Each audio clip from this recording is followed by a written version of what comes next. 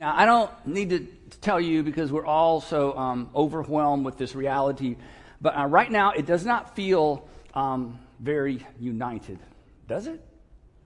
No, we got 3 no's, yeah. And the less news you watch, the more united we feel. Sandra and I, when we drive down Georgia 400 South, and if you don't live in the Atlanta area, this won't make a lot of sense to you, but we're doing this our city's doing this major construction project at 285, which is the highway that goes around our city in 400.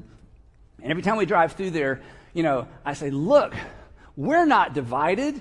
Look at this extraordinary feat of engineering and all the skills and all the laborers and all the subcontractors and all the things that make this possible. This couldn't happen if there was not a lot of unity and a lot of cooperation. I mean, it's just a marvel to watch happen, especially if you drive through that area. But other than that, and other than a few illustrations and examples, perhaps in the real world, when we kind of get into our little corner with the people who look like us and agree with us and live like us, there's just this sense in which there's so much division. It just doesn't feel very united these days. And I don't think anybody likes that, because everything seems to get easily divided into one of 2 buckets, right? I mean, it's a red bucket or a blue bucket. It's the right bucket or it's the left bucket. And nobody's happy about that. At least I don't think us normal people are happy about that. Now, some people love it, and we've talked about this before, and this is unfortunate because there is actually a lot of money to be made and a lot of power to be preserved as long as we feel like we're divided. I mean, you probably know this, but suspicion is profitable, right? Fear is profitable, which means, unfortunately, division is profitable. Convince me that there's a group of people that I should fear, and then promise me you will protect me from that group of people for a donation and a vote, and I'll give you my donation and my vote because you're going to protect me from the people that I should fear, those racist Republicans and those socialist Democrats. And anybody, are you nervous yet? The point is to kind of get you a little nervous before you get going, yeah. Because in public speaking, they tell you, what are you supposed to do at the beginning of a speech? You're supposed to get the audience's what? Attention, yeah. If I have somebody's attention on the front row. Anyway, yeah. So, and the thing is, and this is, and I can't, I can't be personal in a talk like this, so I'll try not to be, but neither side thinks the other side is paying their fair share, and I'm like, would somebody just tell me what the fair share is so I can pay it, And because nobody, neither side thinks the other side is paying their fair share, and nobody will tell us what the fair share is, you know what it does? It leaves us all less inclined to share. Now, you can raise a lot of money with division, right? You can create a lot of emotion, a lot of support with division. But, and I try to say this a couple times a year, I know it drives some of you crazy, but you can't solve problems there. You can't solve problems there. And you don't find Jesus there because you can't love well from there. And so I do my best as a leader in our organization to ensure that we don't go there either. And I know this really bugs some of you, so go ahead and you can formulate the email in your mind. And I get all my email. I read all my emails, so I read them all, and the nastier you are, the more inclined it is that I will actually call you on the phone, okay? And not to guilt you, but so that because I want to know what you're thinking. But here's the thing, because, I get this all the time. Andy, you need to take a stand, you need to take a stand, you need to take a stand. I'm like, I do take a stand. I stand right in the middle. I know, but we don't want you to stand in the middle. We want you to stand far left or far right. And when people say they want you to take a stand, they really just want you to take their stand, right? And I'm just not going to do that. And we're going to talk a little bit about that today. So I just kind of wanted to stir it up a little bit so at least you'll pay attention. So here, let me ask you this way. Why? And just answer this for yourself. Why? Why do we so easily fall for rhetoric that divides us? Why? Why do you so easily fall? And you're like, well, I don't fall for rhetoric that divides us because I'm right. That's my point. You're convinced you're right. That's the whole problem, okay? You're convinced, okay, that you know everything there is to know about everything there is to know, and that if everybody would just do what you think they should do, the world would be a better place. I understand. I feel the same way. I mean, at home, I'm no different than you. I say things, Sandra says, like, you're not going to say that in the sermon, are you? I'm like, well, we'll see, I'm not a neutral person. I am highly, highly opinionated. That's what Sandra says. She goes, do you have to have an opinion about everything? I'm like, I thought everybody had an opinion about everything. She says, no, just some people. You're one of those people. So I am not a milquetoast, neutral, whatever, let's all get along person. I am not wired that way. But I've lived long enough to know, as many of you, in fact, as most of us have, that going to our comfortable corners is no way to make anything better. So why? Come on, you're smart. We're smart. Why do we fall for rhetoric that divides us? Has division ever led to a solution? I mean, even if you can think of an example, it's the exception to the rule, right? Or let me say it this way. Can demonizing, and that's what we end up doing, can demonizing half the population of our country? Can demonizing half the population of our country based on party affiliation or skin color bring us together? Here's the question. Why don't we, and I'm using a strong word, I'll acknowledge that. Why don't we despise division as much as we despise people who don't vote like us, who don't look like us, who don't live like us, who don't experience life the way we experience? If we're going to despise something, we should have no tolerance for division, because division is the problem and division is the enemy, and it sends us into our little itty-bitty corner echo chambers where we can't learn anything, discover anything new, and we just wait for the other side to come to their senses and see the world the way that we do so that we can move forward. And the only people who win are the people who raise money there, who gain and maintain power there, and whose futures depend on our division. And we should know better than that by now. The middle, and I know when I say the middle, I know what some of you are thinking, oh, you're compromise. Just listen for a few minutes, all right? The middle is where people lay aside their personal agendas, their entitlement, and they do what's best for one another, and they do what's best for the community. And you know what? Us real people who live in the real world, we do that all the time. Because in the middle, what's obvious becomes apparent. You know what that is? That's what's best for people. That's what's best. What's best for people, that's what's best. And in the middle, we can debate what's best for people because we're not going to agree on what's best for people. And we're going to have different nuances and different opinions and different life experiences that bear weight on what we think is best for people. But in the middle, we can debate what's best for people and make decisions about what's best for people without dehumanizing and demonizing people. And, you know, we're going to jump into this a little bit deeper in a second. And when we hear other people demonizing portions of the population based on race, based on party lines, based on anything, we should be the group that says, no. You're generalizing, you're stereotyping. That leads us nowhere but our little echo chamber corners, and I don't do that, and I'm calling you out on it. Now, well, I think every American should be able to see through the spin that characterizes our politics. Christians in particular should be able to. So for a minute, here's what I'm going to ask you to do. And I know this is really hard. And I know, again, if you're new to our organization or you're watching for the first time, you're suspicious, and that's okay. Your defenses are up. Good. That's fine. I get that. You don't have any reason to trust me or take anything I say seriously. But for just a few minutes, I would like for you to take off your political filter, your Republican filter, your Democrat filter, your libertarian, librarian, whatever you are, you know, MSNBC, CNN, Newsmax, Fox News, you know, whatever your choice of, you know, media is. I want you to take your filter off, and don't set it far. I just want you to set it beside you just for a few minutes. And when I'm finished, I want you to make sure you pick it up and take it with you, because we don't want to have to clean all that up when you're gone, okay?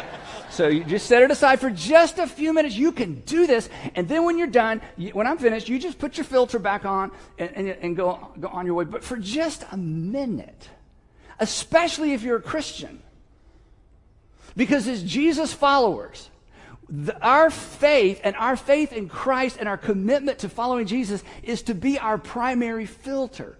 But it is so difficult as an American not to view everything through a political filter. I understand that. I wrestle with that like you do. but it's not the way forward. And it's not going to get a lot of things solved. And forget even solving the big macro problems. I won't even list them because, again, you'll be distracted. But just in terms of humanity and community and face-to-face and loving one another, we should be able to get this right. Now, so if you got your filter off, or just say, no, don't, keep it close, okay? Because I may say something, you may pull it up real quick, okay? Here's one thing we can all agree on. So let's start with some common ground. We all appreciate, I think, the Bill of Rights, okay? Bill of Rights, as you know, is the name given to the collection of the first 10 amendments to the Constitution. That's what we call it, Bill of Rights. It was created to protect individual rights and individual liberties. So here's the list real quick. Free speech, a free press, right to assemble, freedom of religion, right to bear arms, due process, jury trial. Anybody catch this? Bear arms. Yeah, this is the strangest one, even though we could just kind of fall apart debating this, all right? It's really bear arms. But if you focus on that word for too long, it's weird there too, either way you spell it. Like bear arms or bear arms. Okay, the right to bear arms. Cruel and unusual punishment, we're protected from that. Quartering soldiers, which isn't very relevant, but it's kind of an interesting thing. You know, if we're not at war, the government can't make you put soldiers in your home. Some of you are like, can I just volunteer? I'd like to have some soldiers in my home from time to time. Anyway, so quartering soldiers. Now, today, if we were to do our own version of these, you know, some of these wouldn't be on here because they're not as relevant as they used to be. We would include things like free Wi-Fi. Don't you think that would be like part of Bill of Rights, you know? Health care, free education. And so this is why our founders, who were so brilliant, and they get so much grief these days, which is just, you know, kind of irks me, but that's okay. That's the thing I say at home and don't get to talk about out loud because it's just my opinion. Nobody cares about my opinion. This is why we had the Ninth Amendment. They were so brilliant. The Ninth Amendment was the catch-all amendment. The catch-all amendment, basically, this made sure that future generations understood that original list isn't the only thing that needs to be protected. So here's the Ninth Amendment reads like this: the enumeration in the Constitution of certain rights shall not be construed to deny or disparage other rights retained by the people. In other words, they looked into the future and they said, you know what? There may be other things that need to be guarded or protected, so we'll have kind of the big, this is sort of the kitchen sink amendment, and they can, you know, other things can be protected.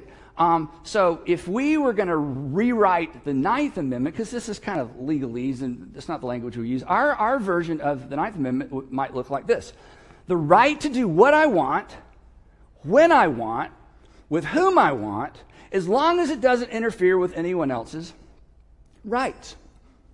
Because this is how we think. And this is kind of the American way. And I kind of like this, that, you know, we should have the freedom to live our lives however we want to live our lives, as long as it doesn't infringe on other people, right? But here's where we're going to dig down a little bit. Here's something we all know intuitively, and here's something the founding fathers also understood intuitively. And in fact, they understood it better than we do because of the form of government they had just come out of, that they were trying to distance themselves from, and at the same time create something brand new that would actually work for generations. And here's what they understood. Here's what we know intuitively. Here's what we lose sight of quickly. Rights must be coupled with responsibility, or things go terribly wrong. That individual rights must be coupled with individual sense of responsibility, or things go terribly wrong. You know this from growing up. Most of us can remember when we got our learner's license or a learner's permit, and you drove around with your parents, you know, and then you got to drive the car by yourself, and you were irresponsible with your right to drive, and you lost something. Something was taken away. They took away the keys. They took away your license. Maybe they took away, if they bought you a car, they took away your car. That all of us know growing up, and all of us who are parents understand that with liberty and with rights comes responsibility. And irresponsible people either lose their rights or they make a mess of their rights, and their rights begin to infringe on other people's rights, and then you just have a mess. That individual rights must be coupled with individual responsibility. And our founders knew this. Every parent knows this. And I don't even have to say this. We just know this intuitively that rights without responsibility, you know what happens? You get anarchy and you get isolation. That liberty, apart from responsibility, undermines our liberty. And that means, and you know what happens then? That requires more laws. Laws upon laws upon laws for every single eventuality, because you have a bunch of irresponsible people looking for loopholes, loopholes, loopholes. So what do we hear? Close the loopholes, close the loopholes. Why do we always have to close loopholes? Because irresponsible people are always trying to figure out how to get around the law. So you have to close the loopholes and create more laws. Our founders understood this. We all understand this. In addition to the Bill of Rights, what we need, but what's impossible, is a Bill of Responsibility. But you can't legislate responsibility. But without responsibility, rights isolate. Think of what a right is. A right is I have the right to do what I want to do. Whether you do it or not, regardless of how it affects you. I'm isolated. It creates isolation and it divides. And again, the founders knew this. John Adams, second president of the United States, wrote this, looking into the future. This is remarkable. Here's what he wrote. Our Constitution, and again, we can't imagine. I mean, some of you started a company. Imagine starting a country. Let's start a country. That's a great idea. I mean, we can't even imagine the complexity of this. But here's what he wrote. Our Constitution was made only for a moral and religious people. Our Constitution, who's it for? It's not going to work unless it's applied to and embraced by moral and religious people. Now, if you're not a religious person, hang on. Okay, we're going to come back around to this in a minute. It is wholly inadequate. Now, again, this isn't some modern liberal or some modern, far-right person saying this. This is the person who was at the epicenter of creating it. It is inadequate. Wait, you're telling me the Constitution that you're so proud of, it took you guys forever to come up with, you're saying it's inadequate? He's going, oh yeah, there's some inadequacies in our Constitution. It is wholly inadequate to the government of any other group of people other than the moral and the religious people. They assumed a shared moral and religious context or guardrails that would fuel personal responsibility, a national conscience, a sense of ought that stood outside of all Americans, that all Americans would appeal to. And they knew that apart from that the American experience would fail. Because when my rights, you know this, when my rights infringe on your rights, who's to say who's right? That's why we have to have laws. When rights collide, the law decides. But the law, it's just the nature of law. It's not nothing wrong with laws. The nature of laws, you know what laws reflect? Laws reflect the minimum requirement. The law tells you how low you can go and you still get to go home. That's what the law tells you. The law tells you what you can get by with. The law is designed to keep bad things from happening. But law, by the nature of law, does not inspire greatness. It doesn't inspire virtue. And the law doesn't even inspire responsibility. I mean, the traffic laws, but it doesn't make you a courteous driver, does it? Tax laws don't make you generous, even though it rewards you for your generosity. You still have to say. Civil law doesn't make you more civil. Neighborhood association rules don't make people good neighbors. In fact, it underscores the fact that they're bad neighbors, right? That's kind of what happens. Free speech, the right to free speech doesn't make you kind. Laws just put a limit on our self-serving expressions of our personal rights. Rights, what we're entitled to. Law, what we're allowed to do. The law protects us from other people's entitlement. You cannot come into my house uninvited. You can't come into my house uninvited to exercise your free speech. We have to have laws to guard us from other people's expression of their rights and their entitlement as Americans. Now, because of human nature, these two things alone actually foster division. It's nobody's fault. It's just the nature of human nature. These two things alone foster division. It makes it easy to profit from division. So a third component is necessary. And our former president from so long ago said it. Our Constitution, Adam says, our Constitution was made only for a moral and religious people. There's a third component that has to be there for this to work. And the third component, to use his word, even though we use the word a little bit differently now, is morality. What we ought to do. What we're entitled to legally, what we're allowed to do legally, and what we ought to do, virtue. And this is why you, and this is why you, and this is why the church, and this is why churches, and this is why Christians, and this is why people of faith, and specifically, this is why Jesus followers are so important. Because our legal system, as wonderful as it is, our legal system is appropriately, I hope you agree with this, our legal system is appropriately decoupled from religious absolutes. We don't want to live in a theocracy. But what we need, and again, if you're not a religious person, hang with me, what we need for this to work, according to our founders and according to common sense, and we all know this intuitively, just have to look at our families to know this, what we need is a national conscience, but every conscience has to be informed by something. Every conscience has to be informed by an ought and an ought not that stands above us, that's outside of law. A national conscience informed by the law of Christ. Now, this phrase, law of Christ, doesn't get much airplay in the church, and I didn't grow up hearing about it. I just bumped into it in studying the New Testament. But this is such a powerful concept, and we come back to it over and over here, because the law of Christ is a phrase the Apostle Paul coined to summarize Jesus' new covenant command. Jesus' new covenant command was this: as I have loved you, so you are to love one another. As I have loved, you don't get to define love. As I have loved you, that's how you are to love one another. And the Apostle Paul comes along, once he became a Jesus follower, and he coins this phrase, the law of Christ. And the reason he uses this phrase is because he was a son of Abraham. He was, we would say a Jew, but he wouldn't be considered a Jew in those days because there was Judeans and Galileans, and there were all kinds of sons and daughters of Abraham who subscribed to the law of Moses.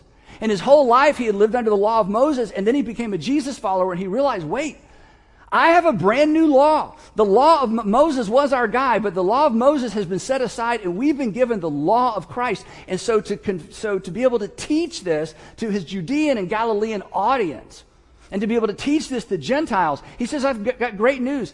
You've been set free from so many customs and traditions and rituals, but you're not free from all the law. You've been given the law of Christ. Galatians 6:2, 1 Corinthians 9:21, he references this. And here's what the law of Christ is, sort of teased out in my words. You can look up the passages yourself. The law of Christ looks like this. This is why if you're not a Christian, you shouldn't fear this. To honor one another the way that God through Christ honored us. It's the law of Christ. That is, I should defer to you any opportunity I can. I should put you first every opportunity I get. I should honor you not because of what you've done. I should honor you because of who you are. I should honor you because you have been created in the image of God. That when I look at you, I look past what you look like, where you've been, what you've done, and I see someone that God loves dearly, and I'm going to honor you because my Heavenly Father honors you, and my Heavenly Father honors me.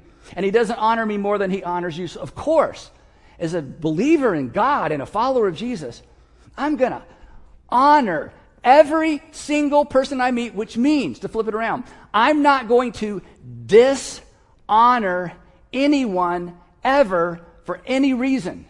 And when I do, I'm going to ask God to forgive me, and then I'm going to ask you to forgive me. You can't legislate that. You can tell me what I can't do to you. You can't make me honor you. And our Heavenly Father says, just as your Heavenly Father, just as I have honored you by sending my Son to pay for your sin, now I want you to honor one another. And I want you to care for one another the way that God through Christ cared for us. The law can't make you care.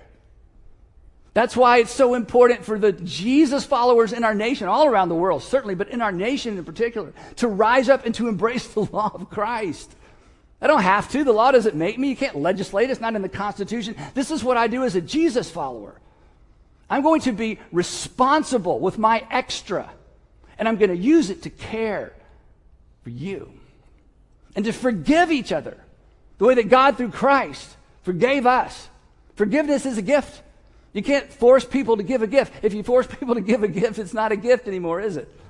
Forgiveness is the gift. Forgiveness is the gift that says, you know what? You owe me, but I'm canceling your debt, and I'm canceling your debt so that we can meet in the middle, and we can talk, and we can have community, and we can have a relationship. And if you don't forgive me and you don't come halfway across the bridge, that's up to you. But as a Jesus follower, I'm forgiving you.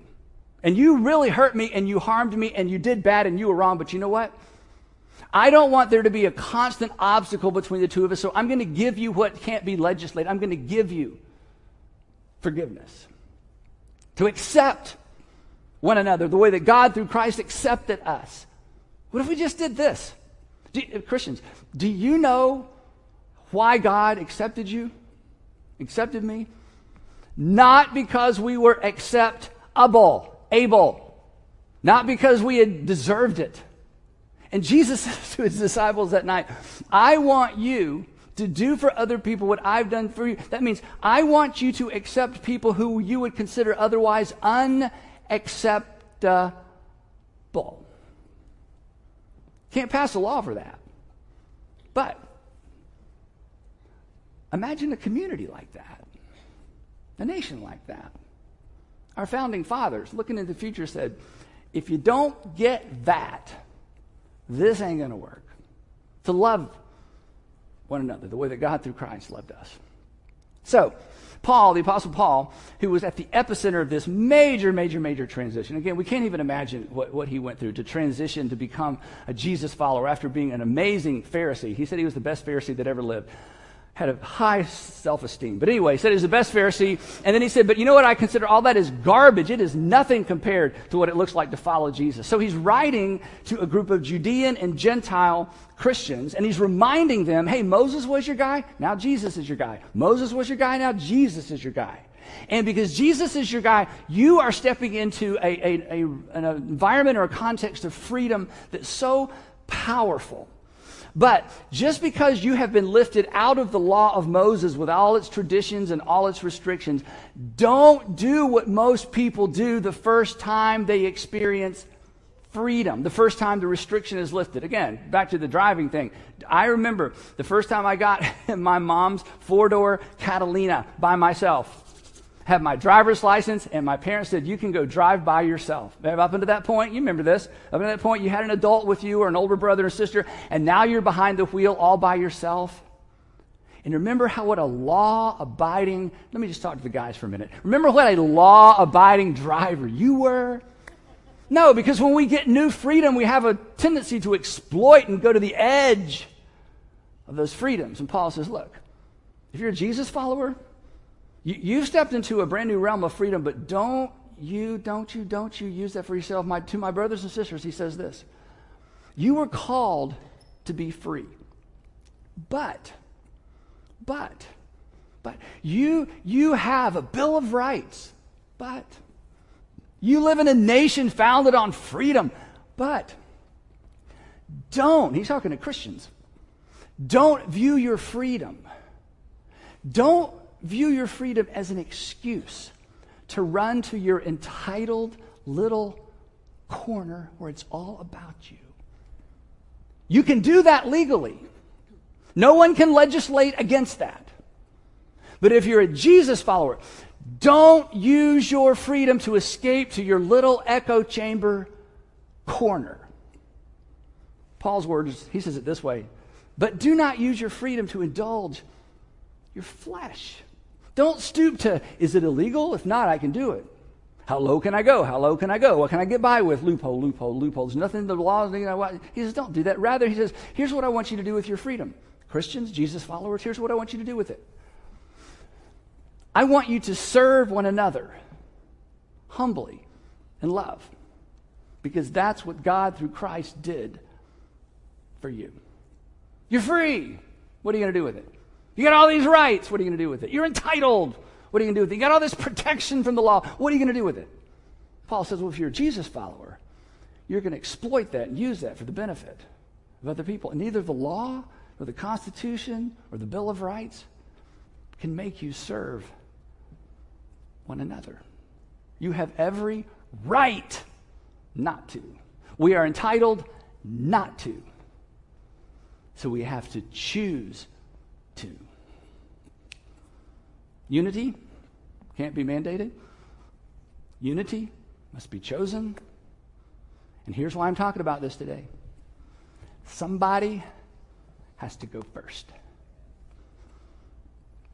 I want you to go first in your world, in your community, your family, your friends, on the other side of whatever aisle. I want to look for ways to go first. Because here's the thing, this is so powerful. When we choose to set aside our right not to love, and not to serve, and not to care, and not to forgive, and not to give, when we set aside our right not to do those things, the distance between us decreases. And you know this. Oh, you're adults, right? You know this. When the distance between you and somebody not like you decreases, and you learn more about their experience and their background and how they see the world, your response is always the same. My response is always the same. It's like, oh. You know what oh means? Oh, I was wrong. Oh, you know what oh means? Oh means, oh, I never took that into consideration. Oh means when I was over in my corner with everybody who looked like me and agreed with me over there, it all was so buttoned up and it all made perfect sense. Oh means maybe it doesn't make as much sense as I thought it did. Oh doesn't mean I'm going to abandon all my values and my political leanings and my, the things that are, no doesn't mean you're going to abandon, oh doesn't mean you're going to abandon anything. Oh means, oh, maybe I have something to learn. Oh, maybe you're not crazy after all. Oh, maybe we have more in common than I suspected. For the entire law. And this next part, unfortunately, most of us can quote it. But sometimes things become so familiar they make no impact. When Jesus made this statement, and when the Apostle Paul repeated this statement, it was like, what? Put down your pen, look up what? Love, it says that for the entire law is fulfilled. Talking about the law of Moses, which he said, you're not under that anymore. But by the way, it's okay, it's better. The entire law is fulfilled in keeping just one command. And it's like Paul says, and look, I'm not even going to bring Jesus into it. It's even simpler than that. The entire law, the whole world changes. Everything kind of fixes itself almost with this one law.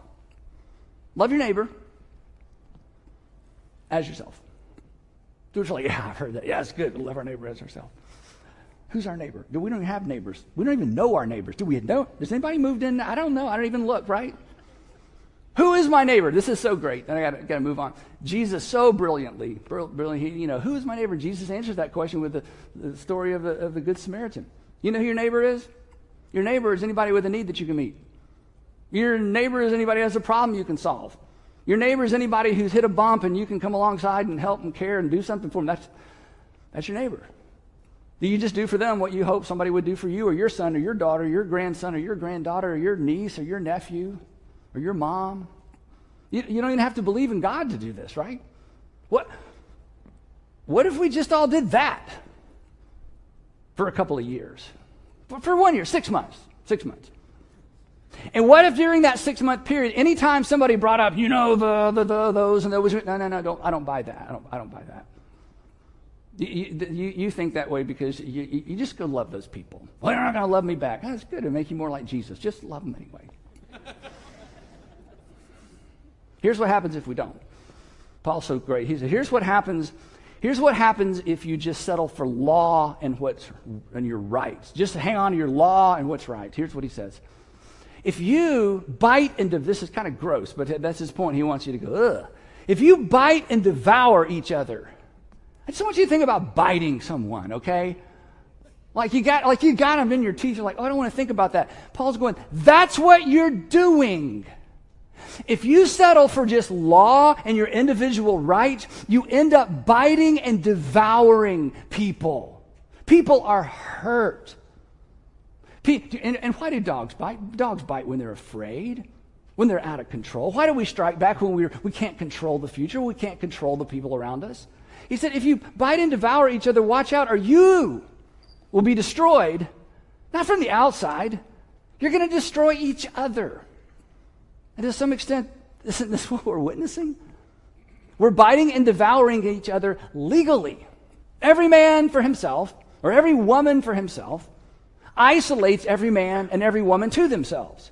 And eventually, if you isolate yourself long enough, you will be isolated from yourself. C.S. Lewis says that's what hell is. Hell is everybody gets whatever they want just by thinking about it and they don't need anybody. That's hell. We're like, oh, that sounds great. C.S. Lewis says that's why we do that, because we think it's great. He says, no, that's exactly what hell is. So, I want to wrap up with 3 suggestions. Super simple. I've said some of this stuff before. I don't even know that it's original with me. I'm not trying to be original. I'm just trying to get us to think bigger and to follow Jesus in spite of what we see every day and hear every day and what we're reminded of every day. Nobody can make you do any of these things. Nobody can require you to do any of these things. We can't pass a law. But if you embrace these 3 things, you're going to have to leave your corner. Don't reach for your mask quite yet. You're going to have to part in part with your party. And you're going to have to move toward one another.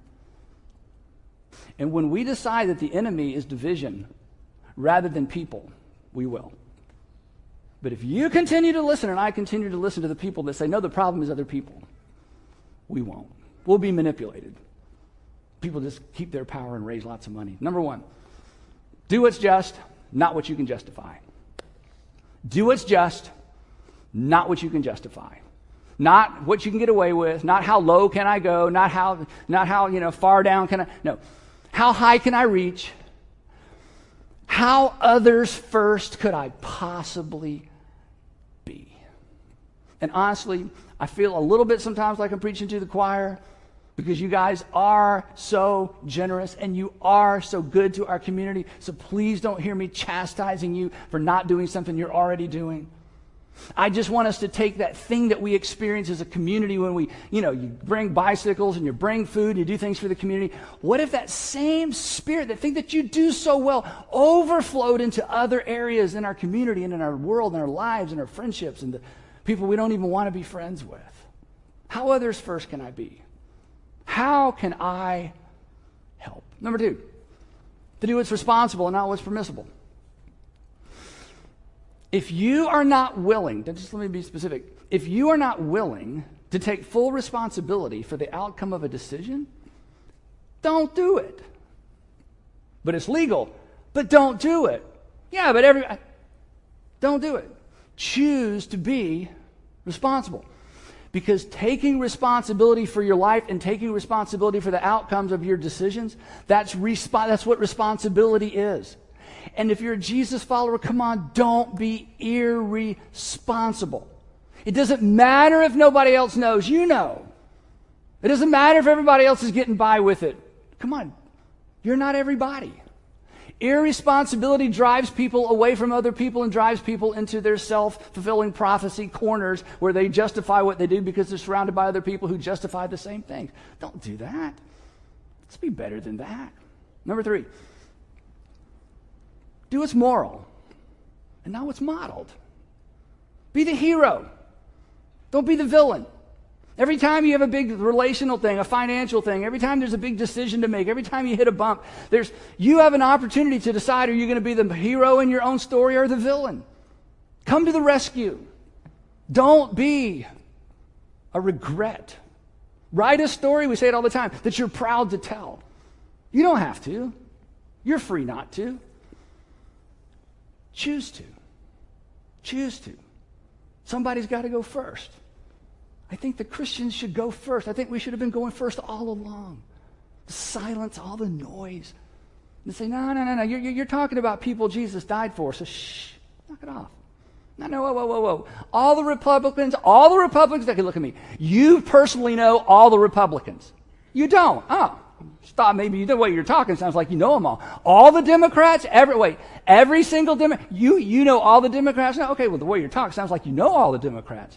I don't think you know what or who you're talking about. I'm grateful like you are for the Bill of Rights. I'm grateful that we're a nation of law. I'm grateful we don't have a dictator or a king. But let's not kid ourselves. It's not enough. We need ought to. Otherwise, we will devour ourselves. And we will see people rather than division and disunity as the enemy. One last thing real quick. James Madison, 4th President of the United States, he understood that apart from what we're talking about, that this experiment just won't work. So in a convention speech in 1788, he made this statement. We'll wrap up. No theoretical checks, no form of government can render us secure. Now think about who's saying this. Wait a minute. You just made up the government. You just created our form of government, and now you're telling us that the government, even the one you created, can't keep us secure? He's like, no, let's not kid ourselves. To suppose that any form of government will secure liberty or happiness, will secure it, provide it, but not secure it, without any virtue in the people? Without any virtue in the people? You mean this comes back down to how willing the people are to take responsibility for their lives and to do what's just rather than what they can justify? Yeah, he says, at the end of the day, it really comes down to the people. Without any virtue in the people, to assume that the government can do this without any virtue in the people is a chimerical idea. It's a term we don't use much. It means it's a fairy tale. It's an illusion. Don't kid yourself, he says. At the end of the day, it comes down to the virtue, the other firstness of the people. Without that, they made it up. It eventually all comes tumbling down. And somebody has to go first. So, we the people can do better. We the Jesus followers, we have to do better. So let's not just tolerate one another. Let's not just settle for law-abiding citizen. Keep all the rules. Let's be Jesus followers. In Paul's words, let's do this. Starting today, starting with you, do everything, here's what he said, without grumbling or arguing amongst yourselves, so that we, the church, the Jesus followers, may become blameless and pure, children of God. In other words, like father, like son, like father, like daughter, like father, like son, like father, like daughter. Children of God without fault in a divided, warped, my corner, my people, my thing, in a warped and crooked generation.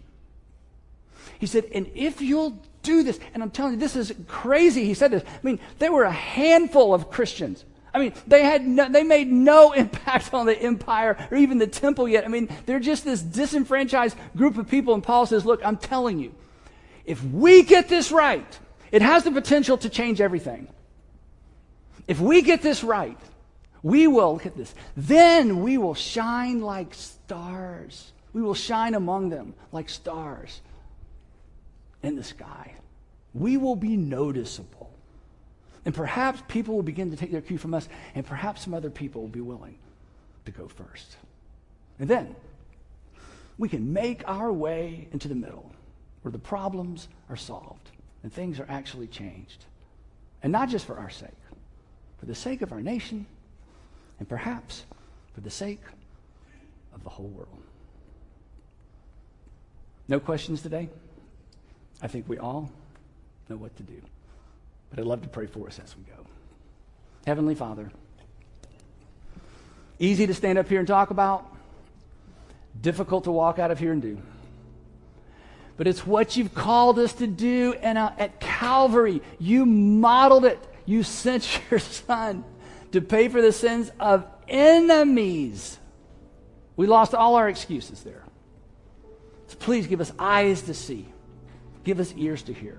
Give us eyes to see. Give us ears to hear. Give us the courage to step toward the people we don't understand, we don't know, that we disagree with. Give us the courage to step into the middle. Not to compromise something important, but to come together to accomplish the things that we have extraordinary potential to accomplish as a nation, for the sake of our nation, for the sake of the world. And Father, I pray that your church would go first. So give us eyes to see, courage to respond. In Jesus' name, amen.